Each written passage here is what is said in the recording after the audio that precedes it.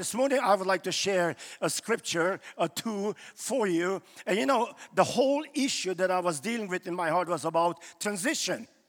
Can you imagine that? Transition. And the Lord gave me two different transitions that I would like very shortly, because my time is limited, to share with you. The book of Acts, chapter 1, verse 8. Everybody knows that scripture. Amen? Yes.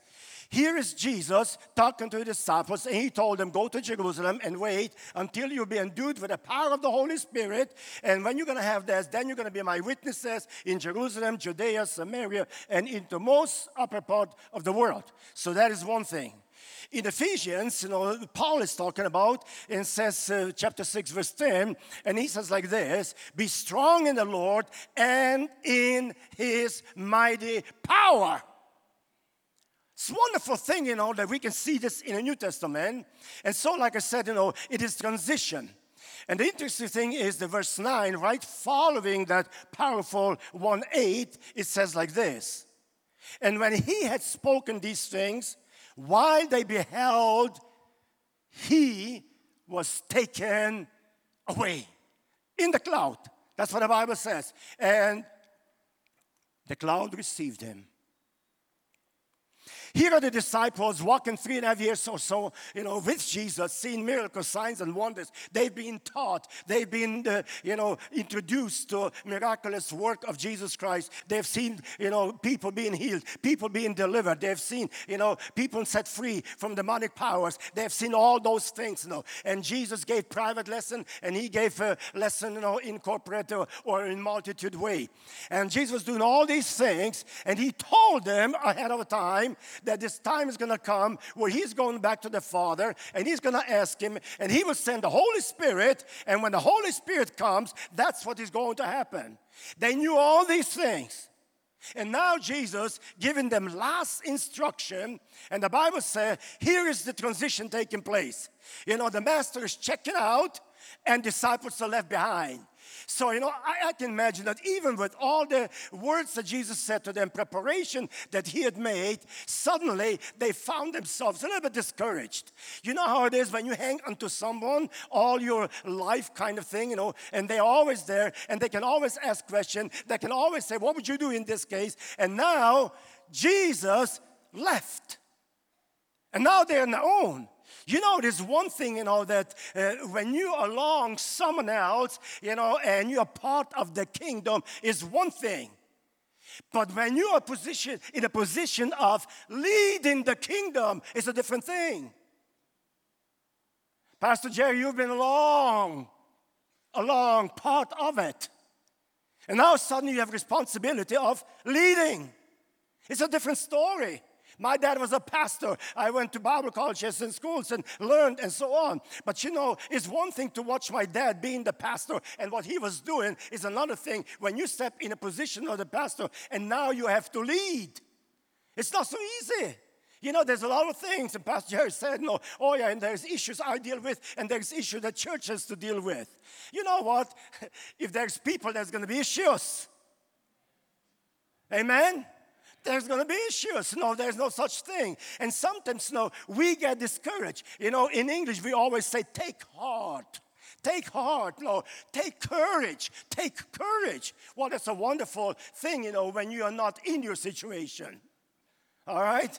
But when you're in your situation, take courage does not sound that great, and so powerful and so good. Oh, yeah. And then we as preachers, we always say to people in the church when they share with us what's going on, oh, just take courage, sister. Just take courage, brother. And they say, preachers talk. This is preachers, That's how they talk, They don't feel and they don't think, that there's validity in it. And I tell you, yeah, there is. Because you see, when you are in a sickness, when you have problems, when there is financial crisis, when there are other things in your life, what do you do? What do you do? And you see, disciples of Jesus were twice in the storm that was mentioned, in our talk here. Storms. Well, first storm, disciples of Jesus, they had Jesus in the boat. Can you imagine? Jesus is in a boat and they think they're going to drown and they're scared, and they don't know what to do and say, oh, look at us, the water is filling the boat, we are going to drown. And suddenly one of them remembers, Jesus is in a boat. Get him. The other time, disciples are in the middle of the lake. The storm is darkness, it's night, and the waves are getting higher and higher and higher. And now, the Bible tells us, that the power of God was on the side of the hills. That's where Jesus was, and the storm was in the lake. And between them, there's problem, there is, fear, there is all kinds of things happening. And so the Bible tells us Jesus came now, this time not in the boat, this time on the water. And tells you one thing. The elements that threaten your life, Jesus walked on them. That means Jesus has authority. He has power over them. You will never be alone in your storm, because any storm you're going to ever encounter in your life, Jesus will be there. And so the disciples experienced this incredible presence of Jesus Christ. And I'm going to take you back to the Old Testament quickly, and I will show you another transition here. It was said so many times already today. I'm just going to read it. Deuteronomy 31:6. The word of God given to Moses. And what did God say to him? Be strong and courageous. Do not be afraid or terrified because of them. He was talking about people, in the promised land that need to be conquered. For the Lord your God goes with you. For the Lord your God goes with you. He will never leave you nor forsake you. Brother, this was the word of God to me 6 weeks ago.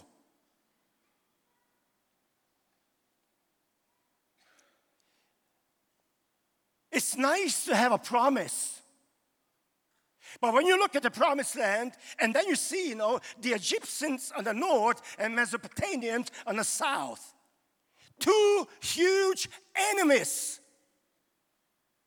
And now the Bible tells us, in the between, there were 7 different tribes. They had 7 different kings. They have 31 walled cities. I mean, they were like amazingly powerful cities. And now, here, the word of God is given to him. Tell Joshua. And then we read later on, that God told the same thing to Joshua. So how is this man, Joshua, going to do that? Joshua was not, I would say, totally mature, developed, and ready to go man. Because he was looking at Moses. And when you see Moses, you realize, man, how do you get into the shoes of this man? Because this man spoke with God, at the burning bush. It was a man who cast the rod down, and it was a snake. And he picked it up again and became a rod again. He was the one who lifted the rod, and towards the Red Sea, and it parted. And he was the man, who took the water out of the rock. I mean, miracle after miracle, power after power. And now Joshua is, kind of encouraged. He is supposed to go in and do the warfare and get those cities for the inheritance of God's people. Wow. Man, this is a huge, huge order. How are you going to do that? Well, it's interesting because then, in Joshua 1:6, we read, now this is direct word to Joshua, to the following, leader after Moses. And it says there, be strong and courageous because you will lead these people to inherit the land I swore to you and to your ancestor. I'm going to give them to you. That's the word of the Lord. And the centrality of that is a promise, is a present, and there's a principle in it. I don't have the time, to go into explaining each one of those points what it means. But what is it there is this. When God gave them that kind of an order, Joshua knew one thing. I cannot do that because I don't have soldiers to fight those kings. You imagine? These vagabond people coming out of Egypt. I mean, what were they there? They were slaves in Egypt. What were they doing in the wilderness? They were shepherds. And now you have slaves and you have shepherds. And now you're supposed to war? How are you going to make war, with someone who's never trained to fight?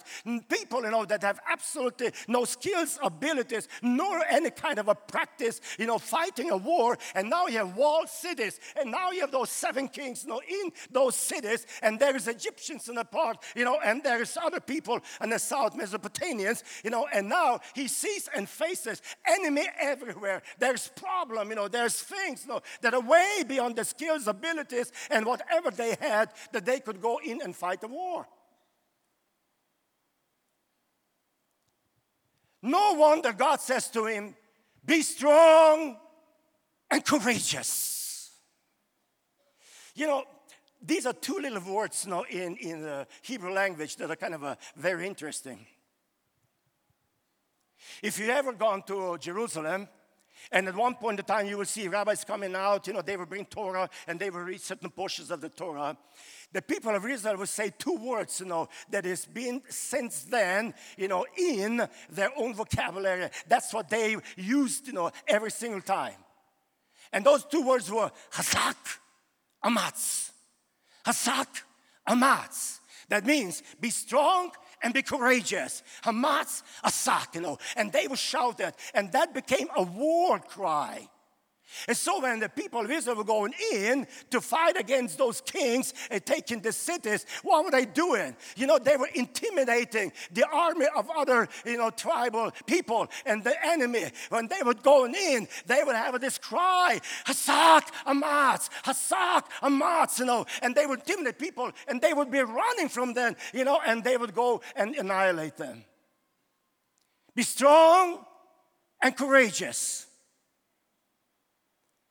I want to tell you, if you're looking for this year and for the future to take on the promised land, God promised you many things. I've heard all kinds of promises and all kinds of prophecies over the year. I have heard that God has given to your church. You know what? It's all good to have prophecies, all good to have promises, but there's a time where we need to act upon those promises. And this is today. It's a new beginning. We're going to get into that, and we're going to say as a church, Hasak Amatz, Hasak Amatz. We are courageous, and we have power, because the El is with us. And when you do this, I can tell there is no obstacle, there is no problem, there is no storm that you cannot overcome it. None. For greater is he that is in you than he is in the world. We don't fight any enemy. Sometimes people are so scared, and they tell me, I preach crusade services, and we have thousands of people at the altar, and I look over the crowd, and I know one thing, I cannot do anything here unless God manifests his power and his glory, and you look over them, and there is demon-possessed people, and they grin into your face, and they look at you, preacher, you can't do anything, and they are looking at me, and they're kind of grinning at me, and they're laughing at me, and you come there, and they say, Hasak Hamas, in Jesus' name, get out! And God delivers them. And God delivers them. Man, I tell you, if only the people of God would know how to mobilize and take the word of God to be true. Because a lot of problems, we don't take the word of God as true for us. It is true in the scripture, it is true then, but maybe not true now. Because we always look at our own situation. God gave 4 different commands to Joshua. 2 positive, 2 negative, all right? The positive is, be strong and be courageous. And there's 2 other commands that he gave. Do not be afraid. And the next one is, do not be dismayed. If you can get this today into your heart, into your spirit, and when you're facing a need, when you're facing a problem, when there is a storm in your life, you look at the storm, you look at the sickness, you look at the disease, you look at death with your own eyes and say, Hasak Amatz, you're not going to get him down. No, I am not going to give up. I have the strength, I have encouragement, and I have power, and I am going to be victorious. Hallelujah. Hallelujah. And that is a powerful, powerful truth this morning to be speaking over this congregation. Because I can tell you one thing. If you're going to start living like that, there is going to be people knocking down your door Sunday after Sunday, Sunday after Sunday. They're going to come because they want to experience that kind of a victorious, powerful life and the presence of God in your midst.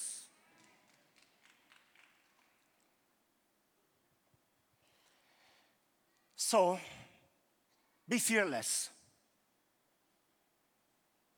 You know, fearlessness is faith. And we need to get into that position to do so. Ye shall receive power after the Holy Spirit has come upon you.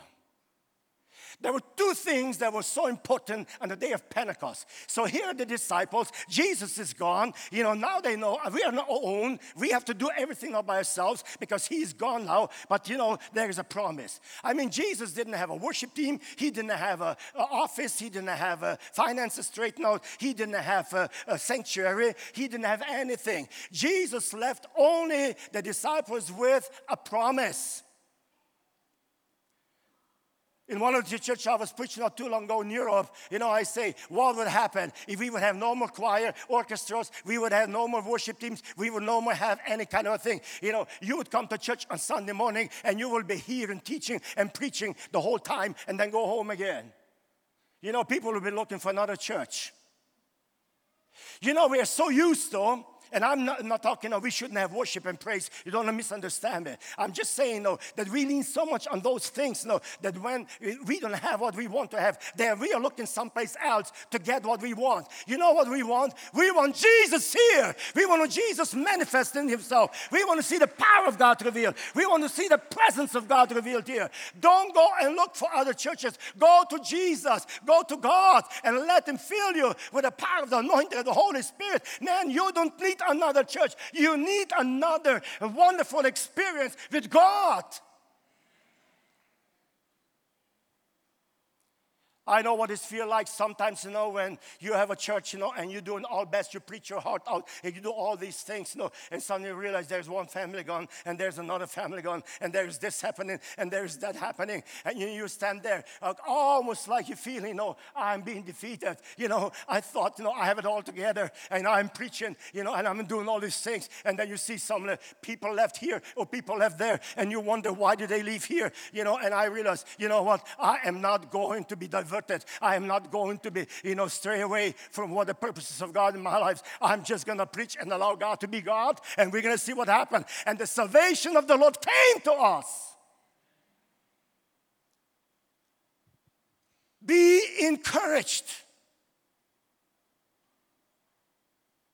because God is with you. He says, I will never leave you nor forsake you. And here's the Pentecost. Two things they received: the power and the fire. I'm teaching evangelism class right now at AYC. Too bad everybody should be there. I can tell you, not because of me and not because I'm a teacher. I would just tell you, every one of you should have been there, because I see, that in most churches, we travel 40 countries of the world. And I can tell you that in most churches, 86% of people in the church are not involved in personal evangelism. Oh, that's for the pastors. We pay them. They should do evangelism. That's why they are there. What are they doing all week long? So, they feel like, we are paying someone to do evangelism for us. You are not doing evangelism for me. Every one of us needs to be a witness, needs to be an evangelist. We need to share the gospel of Jesus Christ because there's needs out there. There's people who need answers. There's things like this. But why are we not going out? Why are we not doing it? You know why? Because one thing lacks in our life, and that is the fire of the Holy Spirit. It was the fire of the Holy Spirit in the heart of disciples that could not keep them there. They go out and Peter began to preach. And can you imagine? There's Peter who denied Jesus not too long before then. This Peter is now getting up on the day of Pentecost, full of the power of the Holy Spirit and full of the fire of God in his heart. And he begins to preach. And the Bible says they baptized 3,000 souls that were added to the kingdom of God.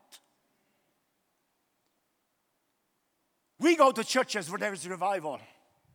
We go to churches now where the Spirit manifests in a powerful, powerful way. They have baptism service every single month. They baptize 200, 300, sometimes 500 people in 1 month. They baptize. It's a powerful move of God. Salvations are taking place. People are being delivered. Demons are being cast out. Why? Because these people are on fire for God. And if I can wish you anything on this day of Pentecost,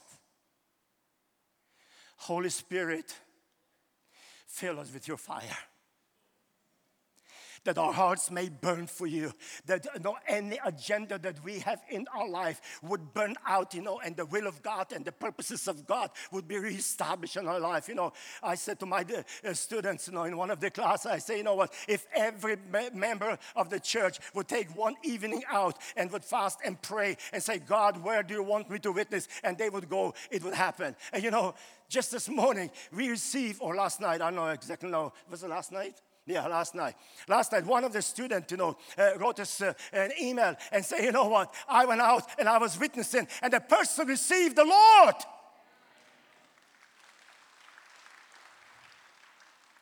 I can see my students getting on fire for Jesus. I can tell you, they're becoming witnesses. There's power and there's anointing and there's fire burning in the hearts. And that's what Pentecost is all about. And these disciples, the Bible tells us, they refused to be in the tradition. They did not want to continue or perpetuate the same. They wanted to see God do a new thing. And I've found out in all of the churches around the world, God is doing a new thing. If you don't have or don't want to have a new thing, you're in the wrong kingdom. Because God says, I am doing a new thing. And before Jesus comes back, I can tell you, and there's going to be new thing happening where people are going to have a wonderful, wonderful experiences of that new beginnings that God gives them. Disciples went out, and they were going through political frontiers. They were going through intellectual frontiers. They were going through racial frontiers. Whatever frontiers they were facing, they penetrated and brought the gospel of Jesus Christ and saw the salvation and miracles, signs and wonders in their ministry. And my prayer for you today is, God, honor what has happened here. God, keep honoring what has happened in the past. Transition is only as good as God is in it. And we believe God is in it. And so, we are going to believe, the continuation of the powerful ministry that Pastor Henry had, in the past will continue through his work. You know what? You can do whatever you want to do. You can change your positions. I can tell you one thing. What God started, he will continue. Amen? He will continue. I was in one of the churches. I'm going to close with this. One of the churches. And that student, he got all excited about new things, new kind of a trend that is going on. So when he finished 4 years of Bible college and came home, the pastor, the older pastor, he thought, he has studied now and he has all the wonderful things. So I'm just going to give him, the opportunity to take over the church and run the church. Well, he didn't know that what's going to happen next Sunday. A young man came to the church, and cleaned out the pulpit in a way, that's old-fashioned. We don't need a pulpit. We don't need this. We don't need that. They were taking all the stuff out, and changing everything. And the next Sunday, half of the church was there. And then he was shocked. He says, well, how in the world can that happen? What happened? Now, why are people not here? You know why? Because he has removed the foundation. He has removed the foundation. The new thing never, ever removes the foundation that has been built already. We need to build on the foundation. Amen? And if you're going to do this, Pastor Jack, I can tell you their success is guaranteed.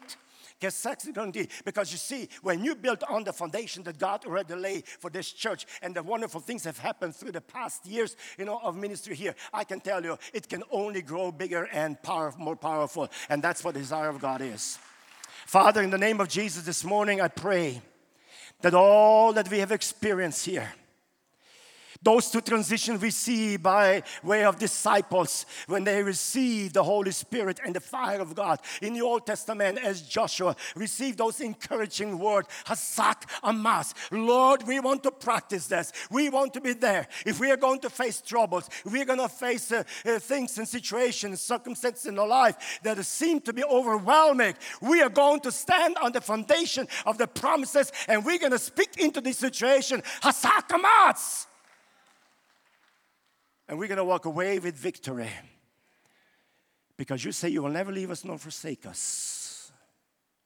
And so this morning I declare your blessing over this church. I declare new blessing of the leadership that is incoming. And we especially want to bless Dr. Ramaya, Henry Pillai. Father, in the name of Jesus, we bless him today. We bless his family today. In the name of Jesus, I speak blessings over his life, that he's going to see the greatest things yet to happen.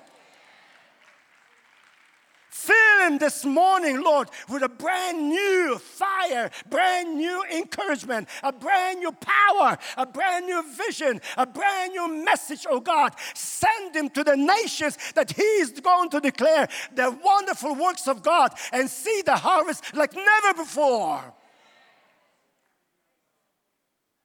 So we bless him and his family in Jesus' name for all that you have done, that your name may be glorified. Amen. Amen. God bless you.